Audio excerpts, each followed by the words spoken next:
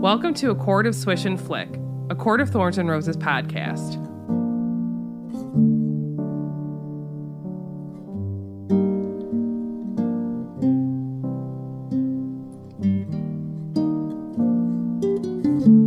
To the people who look at the stars and wish, we welcome you to the 8th episode of A Court of Swish and Flick. This episode is sponsored by Jessica. I was going to say Jess because we were saying before, just Jess. But thank you for sponsoring this episode, Jessica. Thank you, Thanks, Jessica. I'm Megan. I'm Katie. And I'm Sarah. And today we're going to be discussing Chapter 7 of A Court of Thorns and Roses. So make sure that you follow us on your preferred podcast listening platform and share this episode with your friends, because if you like us, then maybe they will too. Follow us on Facebook and Instagram at A Court of Swish and Flick and on Twitter at ACOSAF. If you'd like to support us on Patreon, head on over to patreon.com/A Court of Swish and Flick.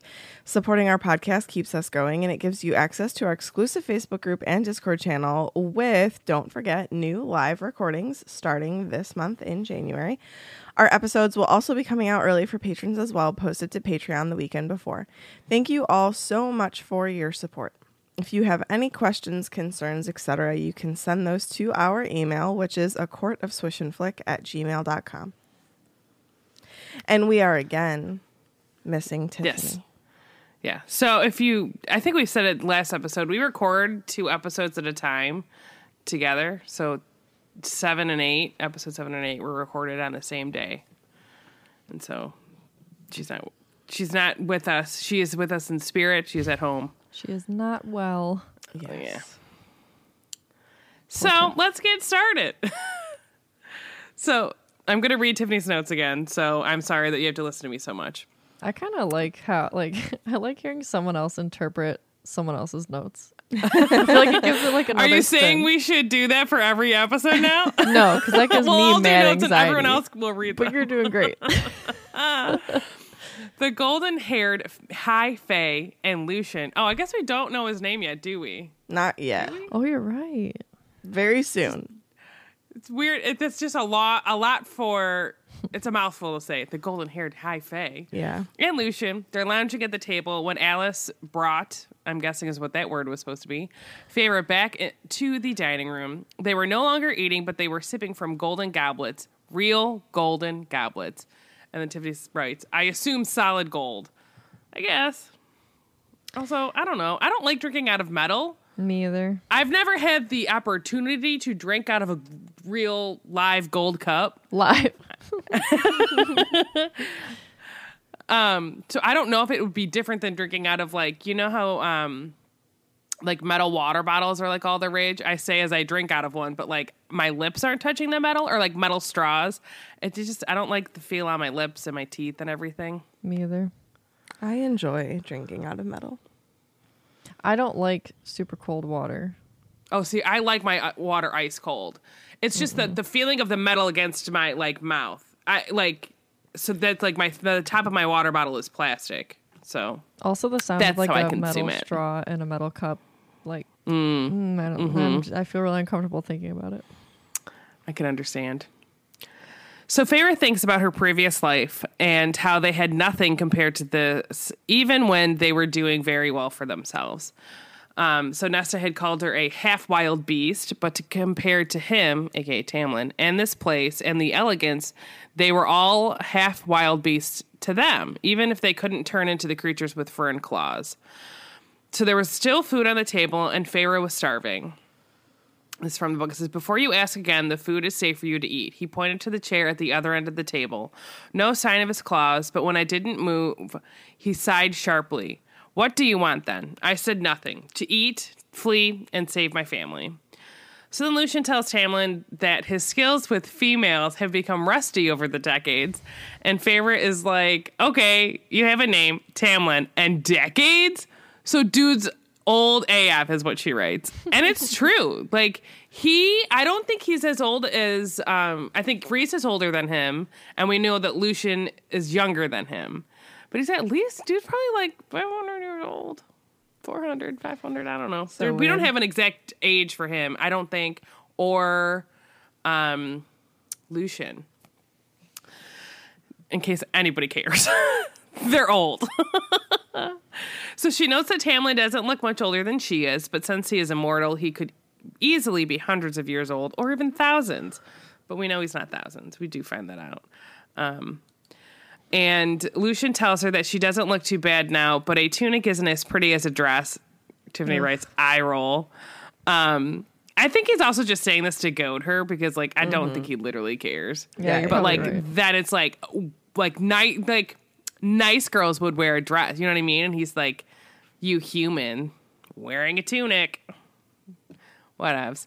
And then Saphira says that she would prefer not to wear that dress, and Lucian asks why. And then Tamlin answers and says, because killing us is easier in pants. And that's true. That's why she did it, really. And Tiffany wrote, and I LOL. So trying to remain calm, Feyre asks what they plan on doing with her now that she is there. Tamlin tells her to just sit down. There are so many foods, and she still is not taking part in anything. She finally inched towards her seat and sits down. So then Tamlin gets up, and she's constantly comparing him to a beast. And, like, she does this in the way, like, I think the two ways we see her really looking at things is either in the eye of, like, a hunter, right? Mm-hmm. Because that's what she's been doing for so long. Or the eye of, like, an artist with that, taking in all of the details and, like, the colors and, like, the shadows and the lights and all of those things. And she compares him to beasts a lot, which, I mean, he does have a lot of beast tendencies and he does shapeshift, whatever else. These are just my interjections, and now I've lost where I was. Oh, yes. So she fills up a plate for her, and Feyre, being Feyre, says that she can serve herself. And he pauses and tells her that it's an honor to be served by a high fae. It's like, whatever. But, like, isn't it? Sit down, sir. Nobody asked you. And he keeps piling things on her plate and fills her glass with sparkling wine. The whole time he is doing this, she is holding her breath from fear. And when he finally goes back to his chair, she lets out her breath. So she still refuses, and she has her hands under her thighs, and she is staring at the two fairies, right? So Tamlin straightened up a bit and said, you look better than before. Was that a compliment? I could have sworn Lucian gave Tamlin an encouraging nod. And your hair is clean. Perhaps it was my raging hunger making me hallucinate the piss poor attempt at flattery. And Tiffany writes, I cannot. It's the worst. But, like, I bet you that, how long has it been? We know at least 50 years guaranteed that he has not been trying to, like, swoon any woman or whatever. You know what I mean? Like, for 50 years. Right. It's been a long time. He's a little rusty at this. You look clean and better, I guess. So Feyre ignores him and asks a question. She asks if they are Fae nobility or fairy nobility. Lucian coughs and tells Tamlin, like, you can take this one. She writes batter up. And, like, I when I read this was wondering, like, why Lucian, like, coughed at it. Like, I don't know. It just seemed like an odd reaction to that question for me. Maybe because, like, he keeps it from her that he's High Lord as opposed to, like, just nobility. Like, he's literally... You mean Tamlin specifically? Yeah. Okay. So it's almost like Lucian's like, how much you gonna tell her? Go ahead. Oh, that's true. That's true. So Tamlin says yes, just as yes we are, and Feyre thinks, well, a man of few words. And then she's thinking, I did kill his friend. Once again, she asks, like, what they're going to do with her now that she is there. Nothing, whatever you want. Basically, you're not a slave. And she's like, what? But what am I to do with my life here, I press. Do you wish me to earn my keep to work? A stupid question if he hadn't considered it, but I had to know. Tamlin stiffened. What you do with your life isn't my problem. Sure, Tamlin. Lucian he makes it everybody's problem. Anyways, Lucian pointedly cleared his throat, and Tamlin flashed him a glare. After an exchanged look I couldn't read, Tamlin sighed and said, don't you have any interest? No. Not entirely true, but I wasn't about to explain the painting to him. Also, I wanted to point out, but I forgot because these aren't my notes.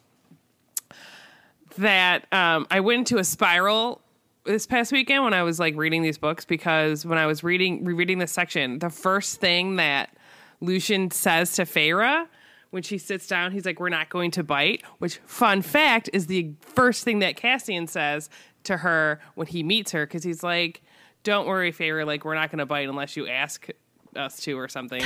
That little added thing is so Cassian. And then Rhys is like, he's like, "As far as I know, no one's ever taken you up on that offer." But I literally, like, I read that and I was like, I'm 99% sure that Cassian says this to her. Like, that's the first thing he ever says to Feyre. And so then I had to, like, go and find out, like, the very chapter that they meet, like, face to face. Any hoosies. It made me chuckle, and that's, like, a little connection to this chapter. I don't know if it's intentional. I have no idea. But anyways. Headcanon. Sure. So after an exchanged look I couldn't read, Tamlin sighed and said, "Don't you have any interest?" "No, not entirely true, but I wasn't about to explain the painting to him." And Lucien is like, "Bro, you're supposed to fall in love. Lol." So Tamlin pretty much tells her that she can do whatever she wants. She just needs to stay out of trouble, and that he didn't make the rules, and Feyre cannot fathom this while her family is starving. And she goes to say, "My family is starving," I said. "I didn't mind begging, not for this. I'd given my word and held to that word for so long that I was nothing and no one without it. Please let me go. There must be some other loophole out of the treaty's rules. Some other way to atone." "Atone," Lucien said. "Have you even apologized yet?" He's not wrong, though. Also, there's a section, and I think it's in this chapter, where, like,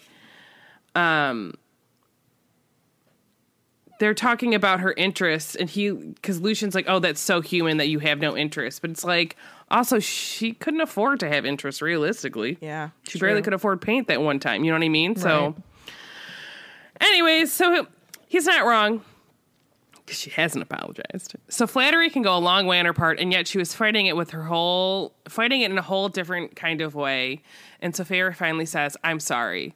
Lucien goes in for details, asks how she killed him. Was it a bloody fight, or was it just cold-blooded murder? And she tells him the truth. "I shot him with an ash arrow and then an ordinary arrow through the eye. He didn't put up a fight. After the first shot, he just stared at me. Yet you killed him anyway, though he made no move to attack you. And then you skinned him," Lucien hissed. And then Tiffany writes, "This whole thing makes me sad, ... Which is true. It's a very sad situation to be in. And, like, she comes to, like, really mourn this at the end of this book. Yeah. I mean, I don't think she loved doing it in the first place. No, I don't think she, like, but she had, in like, it. There was absolutely no love lost for her at the beginning of this book with, between her and the fairies, you know? And then I think she slowly changes, and they even make a note, like, Tamlin is, like, saying to her when they find that fairy whose wings have been ripped off of his body. And he's like, "Well, why did you treat him with respect, and why would you, like, hold his hand throughout the whole thing?" And she's like, I wouldn't want to die alone, and I would want someone to, like, stay with me. And nobody deserves what happened to him. So, like, you kind of see her changing throughout the series. / really this book in that aspect. So Tamlin has a snarl to his voice when he says, "Enough, Lucien," because he doesn't really want to hear the details, because I'm sure he feels awful for the fact that he had to send Andros out there. And a bunch of others before him. And a bunch of others before him. Right. Yeah. So, I mean, it's like raw still, you know? Yeah. So Feyre speaks up, and she said, "My family won't last a month without me." And Lucien chuckles, and Feyre grits her teeth. "Do you know what it's like to be hungry? Do you know what it's like to not know when your next meal will be?" And I mean, I kind of talked about this in the last episode, but, like, I'm torn on this situation, because I understand that she killed Andros, but she did think it was just a wolf. She thought it could be a fairy, but at the end of the day, she just decided that it was a wolf, and either way, it was going to take her meal. So, well, it was a life and death situation, realistically. Right. My life or yours. And two, her family is starving, and it was going to kill the deer that she needed. And Lucien really has lived a life of privilege, so he can't really talk to that. And I just think I just think, again, this is Lucian not knowing where to place his anger and just deciding that the easiest place to place it is Feyre, even though it's truly Amarantha and maybe even Tamlin for agreeing to try to break this curse and sending these people out there. So, like, it's hard. It's just a hard situation. So Tamlin looks kind of pissed at this, though, and he's like, your family is alive and well cared for. You think so low of fairies that you believe I'd take their only source of income and nourishment and not replace it? But, like, how's she supposed to know that? Right, and Yeah. the way you've been acting this whole time, I would assume you don't give a shit. Right. Yeah. You know? And like, how does he even truly know that she is their only source of income and nourishment? And Right. like, he hasn't given her a chance to explain this, or, I mean, he forced her to sleep like the entire time up here to the spring court. So, like, it's just a silly thing for Tamlin to be pissed about, in my opinion. Like, there's no way that she was going to know or even think that that was something that he would do. I think we know that this male, has very much so communication issues, also control Yeah. issues. But, like, yeah. Yeah. I mean, like, you literally took her from her family. Like, why would she think that you would replace that? Yeah. Right, like- There's no reason for her to think that he would do something to help them. Like she's already described him as merciless. I think in my section she like talks about wickedness. Like she I mean, thinks he you're a literally bad barged dude. into Yeah. their house, broke down the door, like, absolutely showed like he did not care, minus the fact that he was like, come and live with me, which just seemed weird. It's just weird. Come and live with me. You Yeah. killed my friend. You want to move in? And she asks, she's like, why wouldn't you have said that when we left? And he asks if she'd have believed him. But Feyre's really running on this idea that fairies can't lie. So, I mean, if he said it, she was going to fall back on that and probably believe him. I can't wait for her to find out that they can't. She's like, Oh, yeah. what? Yeah. Yeah. But she does say, she's like, why should I trust a word you say? You're all masters of spinning your truths to your own advantage, which up until this point, especially now knowing like what is going on with Lucian and Tamlin at this time, they truly are masters of spinning their truth because they're holding so much back from her right now. Well, but part of it is they aren't allowed to say. Right. Yeah. Yeah, like I think, yeah. But like to have this be the basis of the start of your relationship with these people, and then to find out that they were lying about so much, like, no wonder she goes to Rhysand. Like, anyway, we'll get to it. Not to But mention he's so a hottie with a body. what? Not to mention he's a hottie with a body. Rhysand? He's all Yeah. right. I'd take his. He's got friends Friends. that are hotties with bodies. I mean, I would wouldn't take say them he over did. him any day. I think we know. I think we know where my loyalties lie. So Tamlin then continues and says, some would say it's unwise to insult a fae in his own home. Some would say you should be grateful for me finding you before another one of my kind came to claim the debt for sparing that doesn't exist. I'm just interjecting there. The debt that doesn't exist for sparing your life and then offering you the chance to live in comfort. So again, he's really pushing this that like he did this amazing thing for her by being the one to find her and bring her to Prithian. Yes. But had she killed someone else's friend, they would have, like, say Baron had some dude, whatever, he would have not even blinked an eye. And I don't know if he can miss people. I don't know if he's that powerful, but she would have been dead. I guess I just question if like it is true that this treaty like brought him to her.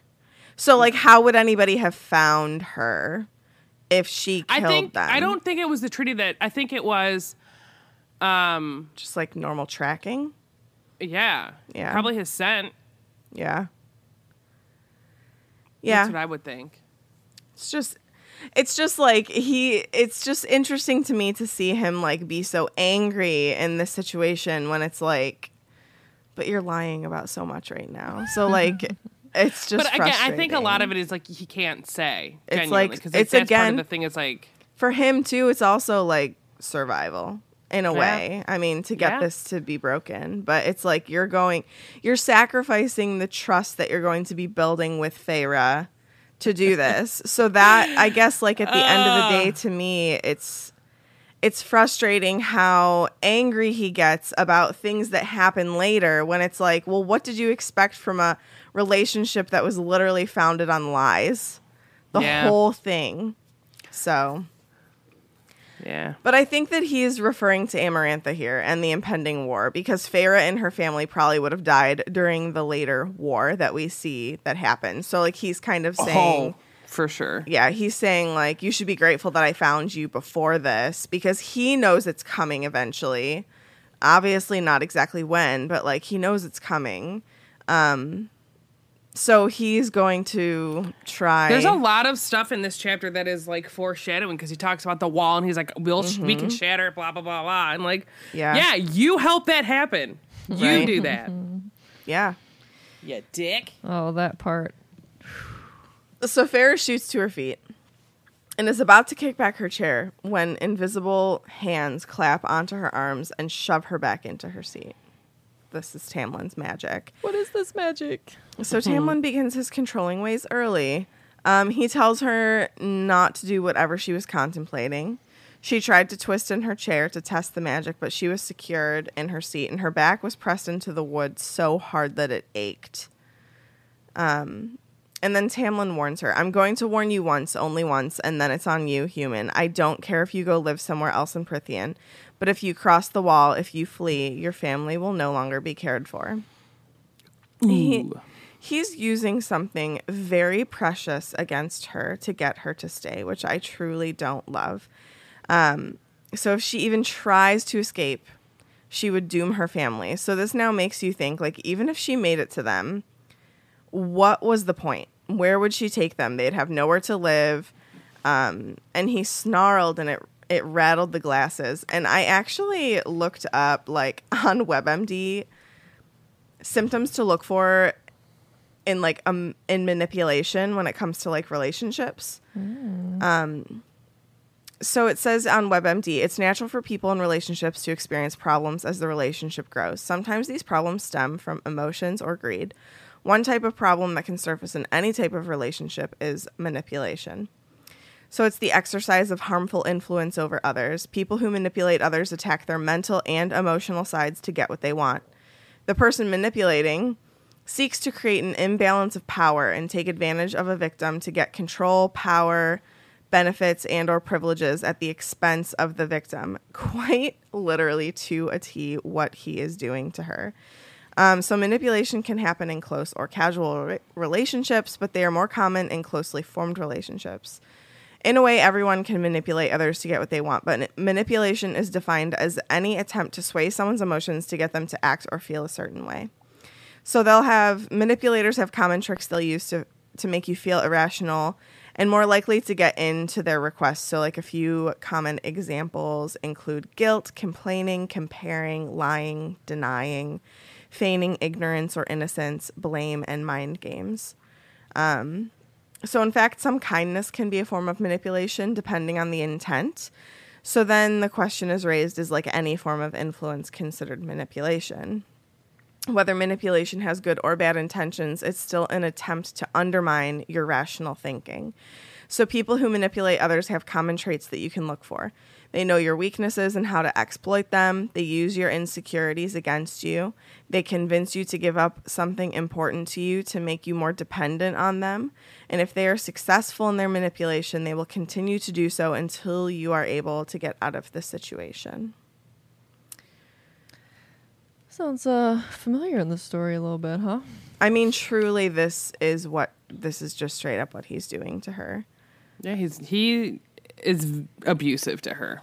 Yes. That's just what this is. Like that, holding something like that over someone, that's abuse. Yes. So. It's a straight up threat for people she cares about, you know? Yeah. And really, it comes true. Because the second she leaves, of her own free will, because he's locked her inside, again, abuse, her sisters end up suffering because of it. Yeah, true. So he then says, is that not a fair bargain? And if you flee, then you might not be so lucky with whoever comes to retrieve you next. And his claws retracted. So this is, again, signs of manipulation, just kind of like putting in your head, this is what's going to happen if you don't listen to me. So he continues and says, the food is not enchanted or drugged, and it will be your own damn fault if you faint. So you're going to sit at this table and eat, Feyre, and Lucien will do his best to be polite. So the invisible bonds loosen on her arms, but they remain intact on her legs and her middle. And Tamlin's eyes told her that she was not going to be getting up from this table until she'd eaten something. Which I don't necessarily like how he does this, but she really does need to eat something. So I don't know how else he could have gotten her to eat. It's a hard situation. Like, obviously, I don't think that he should have bound her to the chair and the table, but she did need to eat. So they watched her every move as she did. And she's just thinking as she's eating that the food is so good. It was like almost ravenous. She was eating so much. She went to go grab more chocolate torte, but the food just vanished. And then Tamlin says, one more bite and you'll hurl your guts up. And Feyre's hands are shaking because she had been so hungry and just wanted to gorge herself. And like, truly, it's just a sad situation that like, she didn't know how to control how much she was going to eat because she was so hungry. Well, a lot of times, too, people that don't have consistent meals sometimes just tend to like eat everything they can because they don't know when they're going to get food next. Yeah. It's very common. Yeah. So as soon as the food vanished, she felt the bonds loosen, and that was basically her like silent permission from Tamlin to leave. So she did thank him for the meal, and Lucien asked why she wouldn't stay for wine. And she said she was tired and would like to sleep. Getting away from you, fools. Right. And also, she should not drink the wine right now. But Lucien... I don't think it's all wine. I think that's different wine than the other wine. Oh, really? Maybe it's regular. I think there's some wine that's safe for everybody to drink, and there's other. I think you're right too. I just can't remember where that is, but I think I remember that as well. So Lucien says, it's been a few decades since I last saw one of you, but you humans never change. So I don't think I'm wrong in asking why you find our company to be so unpleasant when surely the men back home aren't much to look at. So Feyre answers him tightly by just saying, you're high fae. I'd ask why you'd even bother inviting me here at all or dining with me. Which is a fair question, but they need her, and that's exactly why they invited her and like brought her here, because they need her. We need you to slay the worm. So Lucien just says true, but he's just curious why she would rather eat hot coals than sit here longer than necessary. Like, surely this isn't so miserable to look at, pointing at, like, meaning himself. And he also, like, points out his eye, saying, like, well, ignore this, but, like, other than that, this can't be that miserable to look at. And Feyre just thinks, like, this is typical fairy vanity and arrogance. Which, like, this part of the conversation just kind of felt weird to me. I was like, Lucien, like, truly, why do you care? Like, just let her go to bed. I think he was literally just being an asshole. I think he's trying to, like, flesh out if he's, not him, but, like, Tamlin stands a chance of, like, well, obviously if she's in love with someone, it's going to be a little harder for you to make her fall in love with you, kind of a thing. True. It's just, I guess it's just weird for me that, like, this is day one and you're, like, going to have this conversation right now. Like, I think that Lucien doesn't care. Yeah. I think he's probably like, just waited so long that, like. Yeah. And really, they don't have time to spare, because by the time that she leaves, like, they only have a few months. Because right. I think she, like, maybe goes under the mountain maybe July or August. And, like, by that time, like, literally they say when she comes back, Alice tells her that she had 3 days from when she was sent away, which was 3 days after the summer solstice, basically. That was when that was the end of the 49 years. For her to say, I love you to him. Yeah. To break the curse. So How Lucien, different life would be. So Lucien is just fishing for info here, I think. He wants to know if there's someone at home for her. He says, unless you have someone back home, unless there's a line of suitors out the door of your hovel that makes us seem like worms in comparison.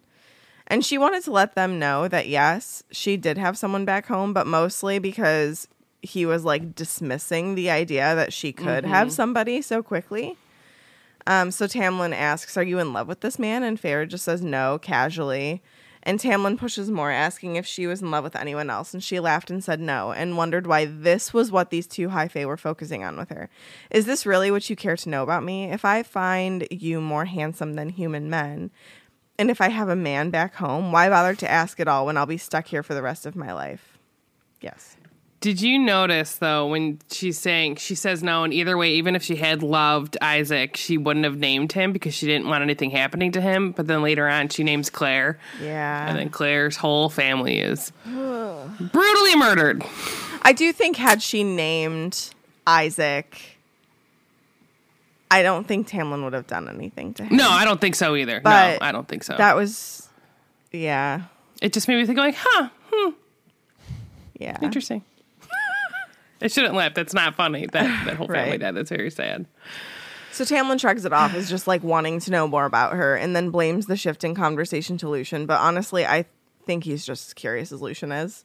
He's just kind of like placing the blame on Lucien. But I don't think Tamlin would have ever asked. And that's why Yeah. Lucien knew that and asked because he knew Tamlin is dumb. he's just like very reserved. He's like a very internal person. Bottles it up. Yeah. Has he ever been in love with anyone? Was he like ever in a relationship like that? I don't remember learning that information. I don't know. I Neither don't think do we I. Like I know know. Lucien had his little love affair. Yeah. Until he gets Elaine, who's Well, just I mean, so she in died. love with him. His father killed her in front of him. Yeah, I so know. that's pretty brutal. So I said that I think Lucien's being this way because he's bitter about the curse that they need to break, and just like the impossible task of doing it, and especially as we noted just a little bit ago, like the timeline of it. So Tamlin just tells her to go rest and says if she needs anything to ask the staff, as there, meaning Tamlin and Lucien, are busy most days. And Feyre just asks, like, why? Why are you being so generous? And Tamlin replies that he kills too often as it is, and you're insignificant enough to not ruffle this estate unless you decide to start killing us. And I feel like this is the start. I mean, obviously it's already started, but like this bothers me because it's just making Feyre so small, and he constantly treats her this way, even after she becomes Fae. But Yeah, like he underestimates her. constantly. So like looking back Stomp her now down. that I've read this through, it doesn't surprise me because Tamlin seems to constantly make her small and view her as insignificant. So like something as she's just Yes. something to protect instead of to like cherish or help to blossom. This makes me think of the all too well 10-minute version. Yes. That line about I kept you, or you kept me like a secret. I kept you like an oath. no, the one about the gem. Yes. What is it? I'm blanking. She says, Like what version of me? the never needy, ever lovely jewel whose shine reflects on you. Yeah. Yeah. I've been thinking that. a lot Tamlin, reading you this. are Jake Gyllenhaal, you a-hole. At least Jake Gyllenhaal has dark hair, you know? Right. Jake Gyllenhaal. But truly, yeah, like those lyrics resonate pretty well with this. Yeah. I like that at that moment in time, I didn't like when I read this the first time, I didn't necessarily think that much of it because I was assuming like, oh, well, like she's human and he's high fae. So like, that's where the insignificant enough comes from. But like looking back now, I'm like, well, that that like truly sticks. Yeah, you stayed with it no matter what creature she was. And like, you know that she has powers and you're not letting her blossom. You're purposely holding her back. But even before she becomes High Fae, look at all of the things that she's able to do. Yeah. That she did herself. You know what I Yeah. mean? She went under the mountain and she survived and She's saved like them all. Katniss Everdeen. And then even like later on when he finds out that she like can't really read or write, he calls it her shortcoming. Yeah. And like Instead that of even helping she her. like well, he does offer, but she doesn't take him off on the offer because he calls it her shortcoming and she's like turned off by it. Yeah. Words matter. He should have just had her write, Tamlin is the greatest High Lord. Tamlin You can't is write the lies. most handsome. And she great would Lord. write, I must not tell lies. I must not tell lies. I have a pin that says it's I have a pin that's like a book cover.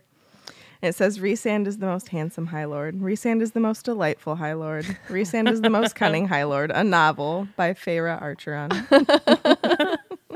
There's like a fan art somewhere that has him telling his kids to write like, Rhysand is like the greatest dad ever. Rhysand is whatever. And it's like, Feyre is the best mom ever or something, stuff like that. And he's like, yeah, good job, kid. That's cute. Yeah. So Feyre just says, well, thank you, but like not really feeling very grateful by that statement, like being called insignificant. So he nodded to her and she was dismissed, much, she says, much like a lowly human. Like that's just what it felt like. She slipped out the door by backing up towards it because she felt that she couldn't turn her back on them. But as soon as she was out of the room, Lucian laughed and there was a vicious growl that shut him up. And I hate comparing him to Rhys so much. But Rhys would never do that really to like his friend. You know what I mean? Like, I don't know. He's just better than Tamlin. Tamlin is just Tamlin really takes the role of like High Lord in just a very different way than Rhysand does. You know, like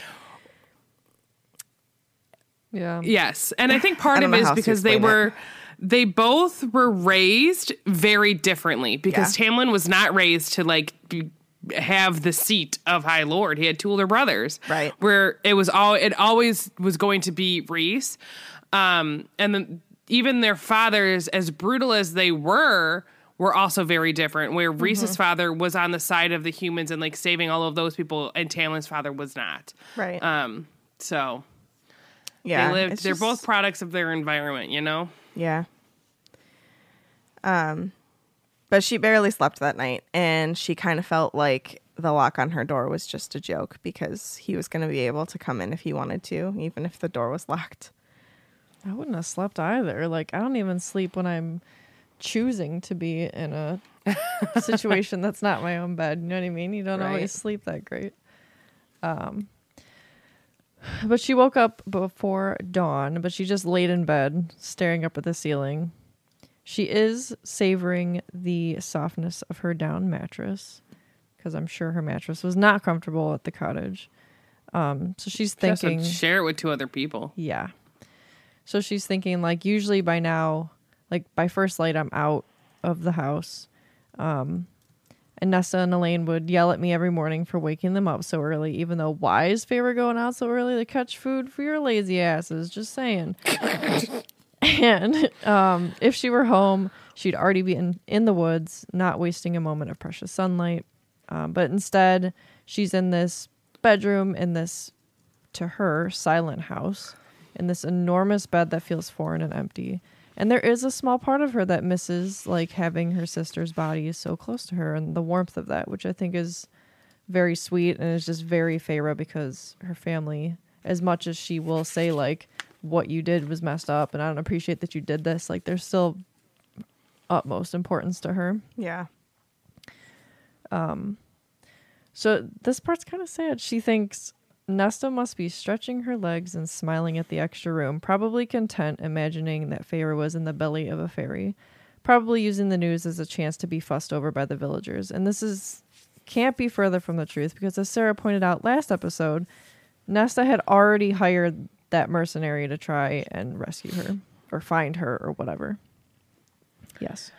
I love later on when she goes back and she sees her sisters and they're in the new place and whatever else. And I like that they both are like, all of those villagers are acting like we just were gone for 8 months. And it's like Elaine is the one that's saying it, that it was just like, they think that they can just forget that, like, and they didn't help us. So Yeah. they weren't not, talk about me to the villagers. Right. I also wonder, like, did Nesta have to sell something in order to pay to I hire wondered this that, too. mercenary? I but mean, Tamlin possible. Well, gave they had them money. Yeah, True. Tamlin They gave had them money at then. this That's point. true. But also, like, Nessa would probably be like, she'd be like, you're taking me no matter what. Right. This is the price. I'll give you this, whatever, And you're going to do this. Yeah. Yeah. Plus, I think it helps that Feyre had, like, a real conversation with this mercenary. So I think there's, like, a little bit of an established relationship there. So she wonders if her family will get any handouts, or was Tamlin giving them enough money and food? Like, what did he think, quote, taking care of them was? Like, to what extent did he mean that? Or maybe she's thinking the villagers would just turn on her family because they didn't want to be associated with anyone that had any sort of tie with Prythian. So she thinks if it's true that Tamlin providing for them food, money, whatever, that those benefits would stop the second she tried to escape. She's thinking they're likely going to resent me trying to get back to them instead of celebrating, which is really sad. Like, I can, like, feel her, like, trapped feeling. Like, what are you supposed to do? So then she's thinking of Tamlin saying your hair is clean, and she thinks, pathetic compliment. Her words, but I definitely do not disagree. Dude's a little rusty, but even then, like, you could use words You can't like say your hair is beautiful. pretty. Your hair is Your hair clean. looks nice, right. you know? Or like to say you look Your better hair than is before. shiny. Yeah. I don't know. Anything. Your hair whatever. looks soft. Your hair looks like I want to run my fingers through it. There's so many better options. so many. Yeah, his name's Reese. Accurate. God, I can't wait to meet him. How much longer? Ugh. A while. Chapter 20. Calendari's not until chapter 20. Yeah. The very end. I've been looking for you. Calamine lotion. She turns He has the been most looking for her. beautiful- The most beautiful male she's ever seen. Ooh la la. So Tamlin. Feyre continues thinking, if Tamlin had invited her to live here, as he had spared her life, he couldn't be completely wicked, and maybe this was just him trying to smooth out their very rough beginning. Maybe there was still a way that she could persuade him to find a loophole with this treaty, with whatever magic bond. If not some way, then maybe there was someone. And so she's just like, what I really like about these books is like how very inside the character's head you get. It's like it feels extra Yeah. than like normal. And like you That's can why just I'm feel the nervous flow. about, like a TV show, Right. Because like that's what makes these stories so good is exactly what you're saying, and like how do you portray that? And Yeah. it's hard. Yeah. You want to know why I had a panic this weekend about thinking about the TV show? Sarah. Because of casting, because I do that a lot. I'm Well, like, yes, do not but fuck up also the I was casting. thinking about the first time she meets Cassian and Azrael, and I was like, they're gonna fuck it up. They're gonna fuck this whole thing up, and I don't know what I'm gonna do, because like I've read like the first 3 Wheel of Time books, and I've seen all of the episodes except for the one that hasn't come out yet. But by the time this comes out, the season's over. And while like the show is good, but there's so many things that they changed from the books that I'm like, why? I guess, and for the most part, I like casting. Lan, man, whoo, yes. I guess I'm glad that Sarah J. Maas seems to be so involved in it. So like, hopefully, Yeah. Hopefully that helps. Well, and But- the guy that's doing it also did Outlander, and Outlander is really good. But I didn't read those books, so I don't know how good it is compared to the books. I bought but those. the show I Those really are- like. those are on my 2022 TBR. see I don't if know I if I'll get to read them. But But yeah, it just makes me very nervous. I just get Because really like people nervous will with throw casting. out like Do not mess up people, casting. and I'm like, don't like someone said Henry Cavill for Cassie, and I was like, in no world. I don't not like Henry Cavill. I like him a lot, but he's busy with The Witcher, so don't put him in this show. And then Jason Momoa, I was like, he's not Cassian. Not my Cassian, so I don't know. Like, who are you going to get to play Reese? I don't know. And then they have some fans that are just terrible, that are incredibly toxic. In every fandom. Yeah. I want inclusivity in the casting. I want diversity. I want,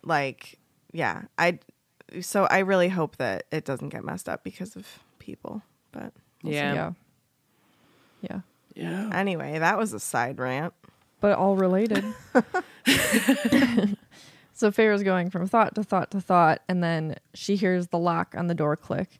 And then all of a sudden there's a screech and a thud, and there's Alice in a heap on the floor. So Feyre had set up, well, not a trap, but it seems like right now a trap. I called it a booby trap. Yeah. With the curtains that they would snap in anyone's face who came in. And she says in her head, like, it had been the best I could do with what I had. And I was thinking about that, like, she probably could not even attempt to go to bed until she had done something like that. Yeah. Where it was like, I'm trying to give myself even the tiniest bit of a leg up, even though, like, you know, it wouldn't have done anything. But, so she leaps up from the bed and she's like, I'm sorry. But Alice is already up, and Feyre's like, I meant to take that down. I didn't think anyone would be up here this early. And Alice looked her from head to toe and says, you think a bit of rope snapping in my face will keep me from breaking your bones? You think that will do anything against one of us? And Feyre's like, well, it was more of a warning bell to give me time to run. And Alice just says, you can't outrun us either, girl. So Feyre's like, I know that, but at least I wouldn't have faced death unaware, which I think is incredibly brave. That's like very insightful. She just wanted to know what was going to happen to her. Yeah. Even if she knew she couldn't get away from it. Right. She wanted to have a chance, even if she knew the chance was slim. Right. Like, she wants to go down fighting. She's not just going to sit there. So Alice laughs, and she reminds her, like, Tamlin gave his word you could live, not die. And then she says, but did you have to wreck those lovely curtains? Which, that made me laugh.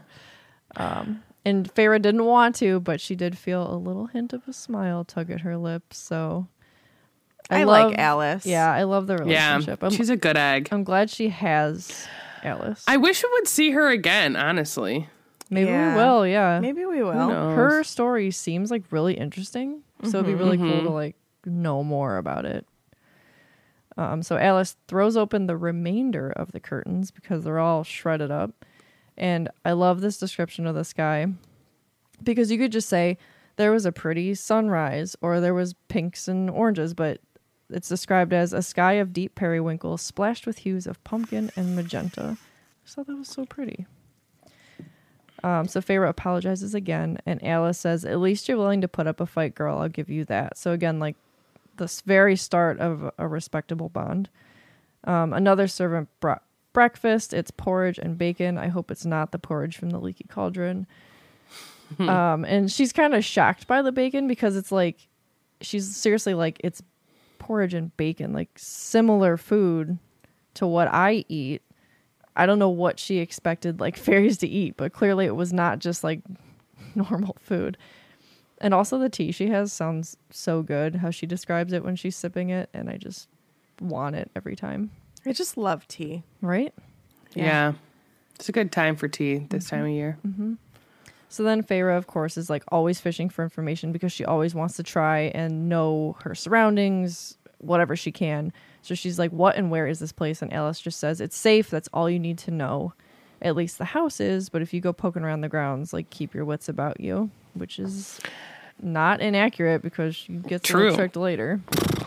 My question is, she really doesn't even get to see any of the spring court. Truly. She's really, like, doesn't she see like one village, I think? I mean, a couple places Tamlin takes her, like, you know, the pool of Starlight or whatever, and but like that I think is like on his property. Yeah. Yeah. But I think she goes to like one village with him, and then he was like, "We're not doing this again." I swear that's what happened. And then she goes out like camping whenever they're trying to figure out how to break the wall. Yeah. But that's just the woods, I think really. again, I think that's on his. Yeah, I think that's like his property too. Yeah. Yeah. So Feyre fishes for more information. She's like, well, what sort of fairy should I look out for? And I'm wondering if she thinks that Prithian is like only variations of fairies and like not all these creatures that she's going to end up coming in contact with. I have a question though. Like, aren't those creatures types of fairies though, actually? That's kind of what I always assumed. That like the Suriel is a type of fairy and the and have you noticed that most of them, when they're named in the book, they're first like the Naga or whatever you pronounce it, it's lowercase, but the Suriel, their name is with a capital S. True. Because you only ever see the same Suriel. Oh, that's true. It's So that's, surreal. like singular. I wonder though, like if they are all like, you know, if you were to say the term fairy. The fandom says the Naga are a species of fairy, so I'm going to say yes. All right, cool. I And never like thought of that before. like the water, what are they The called? Kelpie. The Wraiths? Wait, Kelpie. Is it a Kelpie? Oh god. I think the Kelpie is a type of fairy. I'm looking at the wiki. Yeah. What about like the atoll? Water Wraiths, yeah. Yeah. Well, that is I think they're super all types of interesting. fairies. I learned something new today. All right. I think that I remembered realizing that like when I feel like Rhysand says something. I can't remember exactly, but I feel like Alice is we know Alice is a type of fairy, but like she looks different from. Well, we just talked about High Fae, how they're characteristically Very more human-like. So like everybody else is a type of fairy, just there's so many different types. Yeah. Got it. Okay. It's just interesting that they're like kind of described as like a creature, quote unquote, but like it's just a type of fairy. That's cool. Yeah. So Feyre says, what sort of fairies should I look out for? And Alice says, all of them. Tamlin's protection only goes so far. They'll want to hunt and kill you for just being a human, regardless of what you did to Andros. So Feyre's like, well, that's another useless answer. I might as well eat. So she digs into breakfast. Alice offers to help her dress. Feyre refuses. Again, we see a little of her artistic side because she's wearing this tunic today that is a purple so deep it could be black, and she thinks, I wish I knew the name of it, but she catalogs it in her brain anyway.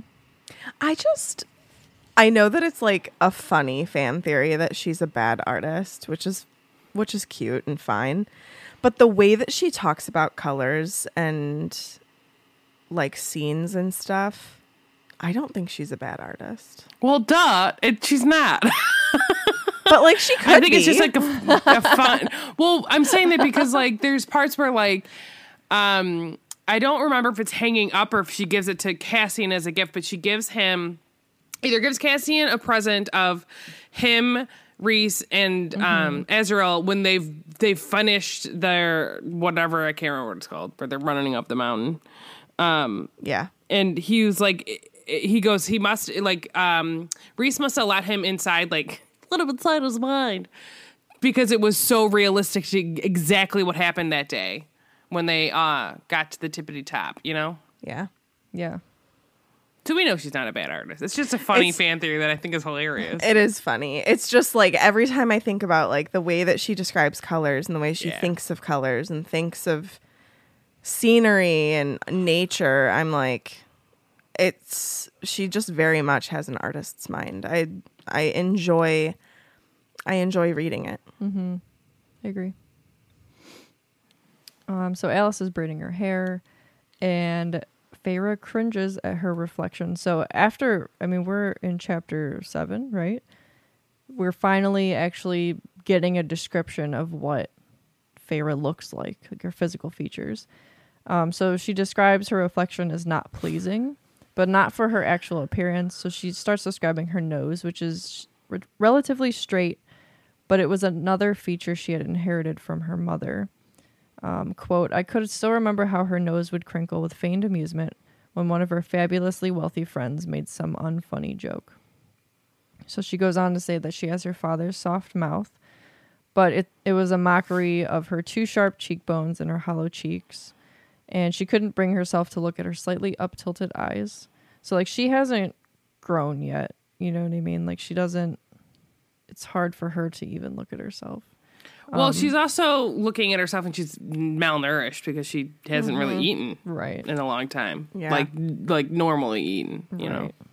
And then she says, I knew I'd see... Oh, also, she can't look at herself because she knew that she would see Nesta or her mother looking back at her. And then she's like, I wonder if that's why Nesta has insulted me about my looks. I was a far cry from ugly, but I bore too much of the people we hated and loved for Nesta to stand it, for me to stand it too. I wonder, too, if part of that is, like, because Nesta doesn't love her own self. So I think it's hard for her to look at her sister because she's looking, like, into her own eyes, basically. Because they are constantly are like, we have the same eyes, blah, whatever. Yeah. I think that's also hard for Nesta. You have your mother's Because eyes. it's hard for Nesta to look at herself. Yeah. Yeah. Therapy. So she guesses. She's like, well, I suppose for Tamlin, who's high fae, used to flawless beauty, it must have been a struggle to find a compliment. And then she thinks fairy bastard. So Alice had brought this little basket of flowers that she was going to weave into Feyre's hair. And Feyre's like, nope. And gets up before she has the chance. Nope. And she says, I would have lived up to my namesake were it not for the effects of poverty, but I'd never particularly cared. Beauty didn't mean anything in the forest. Which, again, is a sad snapshot of, like, how she's pushed her artistic thoughts back in the back of her mind, too, because it's just not important to survival. She doesn't need those clouding up her brain, which is sad because that's not what living is about.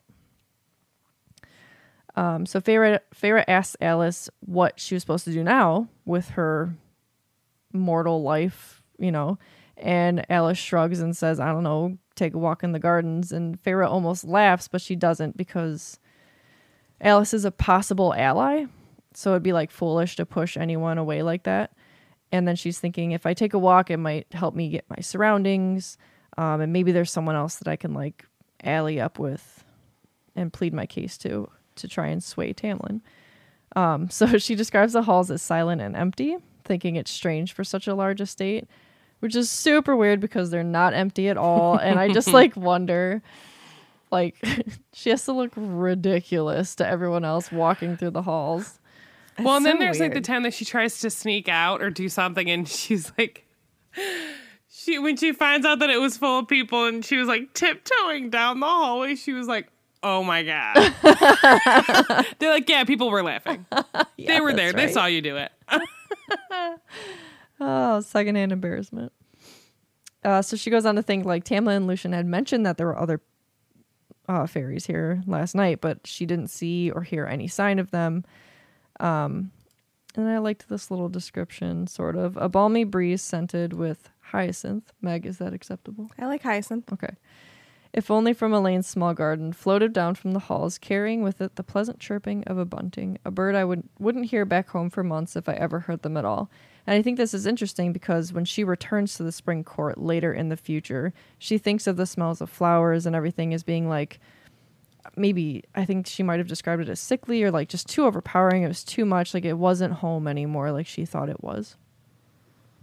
So she's almost at the grand staircase when she notices all the paintings. She hadn't let herself look yesterday, but now with no one to see her, she stops in front of a painting and she describes it as like something she had never seen before. She's just gonna gallery it up. It's a museum just for her and all these other people watching her walk around. So she stops. She's looking at the painting on the wall. It's a still life of a green face filled with flowers, roses, tulips, morning glory, goldenrod, maiden slice, peonies. Flowers. she's looking at them with like an artist's eye because she's noting like the colors of the flowers and the leaves and the vase, and she's noticing like the shadows and like the light and how realistic it is, and whoever painted it must have been so talented. I don't know why I'm saying it in that tone. It almost sounds like it almost makes it seem like she's the one painted it. She's like, I'm so talented. She didn't paint this. She's just thinking whoever painted it, it's just so realistic, right? And she's noting that she could stare at it for hours along with all the other ones. But, she planned to look at the garden. So that's where she's going. And so, like, on her walk to the garden, she's thinking about how different that it seems here than she expected. It's more civilized and peaceful. She just didn't think that was a thing, right? And she's then thinking maybe she'll be able to convince Alice to be an ally, and she might be able to get Feyre out of the debt that she's in. And I was like, this is foreshadowing, because every time she leaves Tamlin, Alice helps her. Yup. Because she truly cares about Feyre and wants what's best for her. Because when Mor comes to get her, when Feyre does the whole thing after she's been locked in, she's like, take care of her, and then helps her pack her bag in Wings and Ruin, because she knows, Yep. So Tamlin meets up with her, and he asks her where she's going. She notes that he's still wearing those warrior clothes, not the baseball team. It's basketball. Sarah. I didn't even realize that you said baseball. I just laughed and then was like, wait. I said baseball. I think it's because it's easier for me to say the word baseball than basketball, because it's the cut, Sure. Baseball, basketball. Any whoosies. And this time he's got 3 sharp knives in his baldric, and she's like, ooh, those could basically gut me in a second, is what she was thinking as she's staring at them. Ew. So she responds to him saying good morning, and then she confronts him about her time there being able to do, because she's like, can't I just do what I want? And she says to him, I didn't realize I was under house arrest. And I said, just wait, Feyre. Yikes. Just wait. And he tells her that she's not under house arrest. And then when she doesn't answer his original question, he asks her if she would like a tour. And she says, no, thanks. And he kind of steps in her way. Tour? No, thank you. It's good. It's not.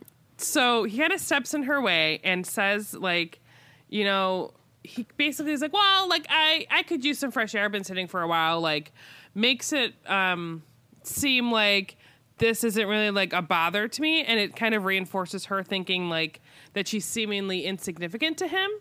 And then he point blank asks her if she has a problem with him, which I think is a really stupid question, because yeah, you kidnapped her and now she's here. And granted, yes, she's got more food and she's warm and all of these other things here, but you're being a real dick to her. And that's a dumb question. Yeah, she's got a problem with you. Right. But she answers with a no. And so Tamlin reminds her of his promise not to kill her, but he doesn't break, and then he says he doesn't break his promises, which is a lie, because in the next book, when he locks her up, he broke his promise to her. So don't lie, Tamlin. So she points out his wording. You say kill, not harm. Is that another loophole? Well, we'll find out. She's basically saying, and then we find out that everyone there is under order to not even touch her. No, you can't. Don't look at her. Don't breathe near her. Don't even think about her. And so now we've come to the talk about the treaty. And so she says that she thought that their kind was banned from crossing the wall. And Tamlin corrects her by saying the only thing that the treaty banned them from doing was having humans as slaves. And this is surprising to her, because that's not at all what she thought was, the thing. And quoting from the book, it says, the wall is an inconvenience. If we cared to, we could shatter it and march through to kill you all, which is exactly what is about to happen. Mm-hmm. And Tamlin helps them do this because Feyre leaves him because he's an abusive asshole. And he's butthurt. Yeah. So Feyre isn't thinking about herself, but she immediately is thinking about her family, and really to an extension, the other mortals that are living over there, the other humans. And She says, do you care to destroy the wall? He says, I have no interest in the mortal lands, though I can't speak for my kind, a.k.a. Highburn and some other assholes, but also it's crazy how much his tune changes, though, when Feyre leaves him, and he's willing to really fuck over everyone to get her back because he thinks he owns her and thinks that she needs to be back with him because she doesn't know her own mind and can't take care of herself, which is not the freaking truth. So Feyre then wants to know why he sent a friend across the wall. And so then he tells her. So I'm going to read from the book because there's a lot to say and I didn't feel like typing it all out. Tamlin stilled. Such unearthly primal grace, even to his breathing. There is a sickness in these lands across Prythian. There has been for almost 50 years now. It is why this house and these lands are so empty. Most have left. The blight spreads slowly, but it has magic acting strangely. Or has made magic act strangely. My own powers are diminished due to it. These masks, he tapped on his, are the result of a surge of it that occurred during a masquerade 49 years ago. Even now, we can't remove them. Stuck in masks for nearly 50 years, I would have gone mad, would have peeled my skin off my face. And she's like, well, you don't have, in his beast form, I wrote beast mode. So she's like, well, you don't have your mask on when you're in beast mode. And then he says that the blight is cruel like that. And it's one of the reasons, I was like, is this one of the reasons that he's in his beast mode more often than not because he's free from the mask? I also think that he just has issues, and that's why he's constantly in beast mode. And so she asks what kind of sickness it is, and he says, it's not a disease, not a plague or illness. Plague. It's a plague. Plague or illness. It's focused solely on magic, on those dwelling in Prythian. And Tamlin had sent Andreas over the wall to find a cure, which is sort of true, I guess. Technically, I guess. So Feyre asks if it can spread to the mortal lands and hurt the humans. And he says, yes, there is a chance of it affecting a mortal... worlds. I don't know what I'm trying to say. I don't even know what I just said anyways. A chance of it affecting mortals and your territory. More than that, I don't know. It's slow moving and your kind is safe for now. And it's like there hasn't been much moving of the sickness in the past 50 years. Magic is stable-ish, though it is weakened. While this is true-ish, I say, the mortals, the humans are 100% in danger.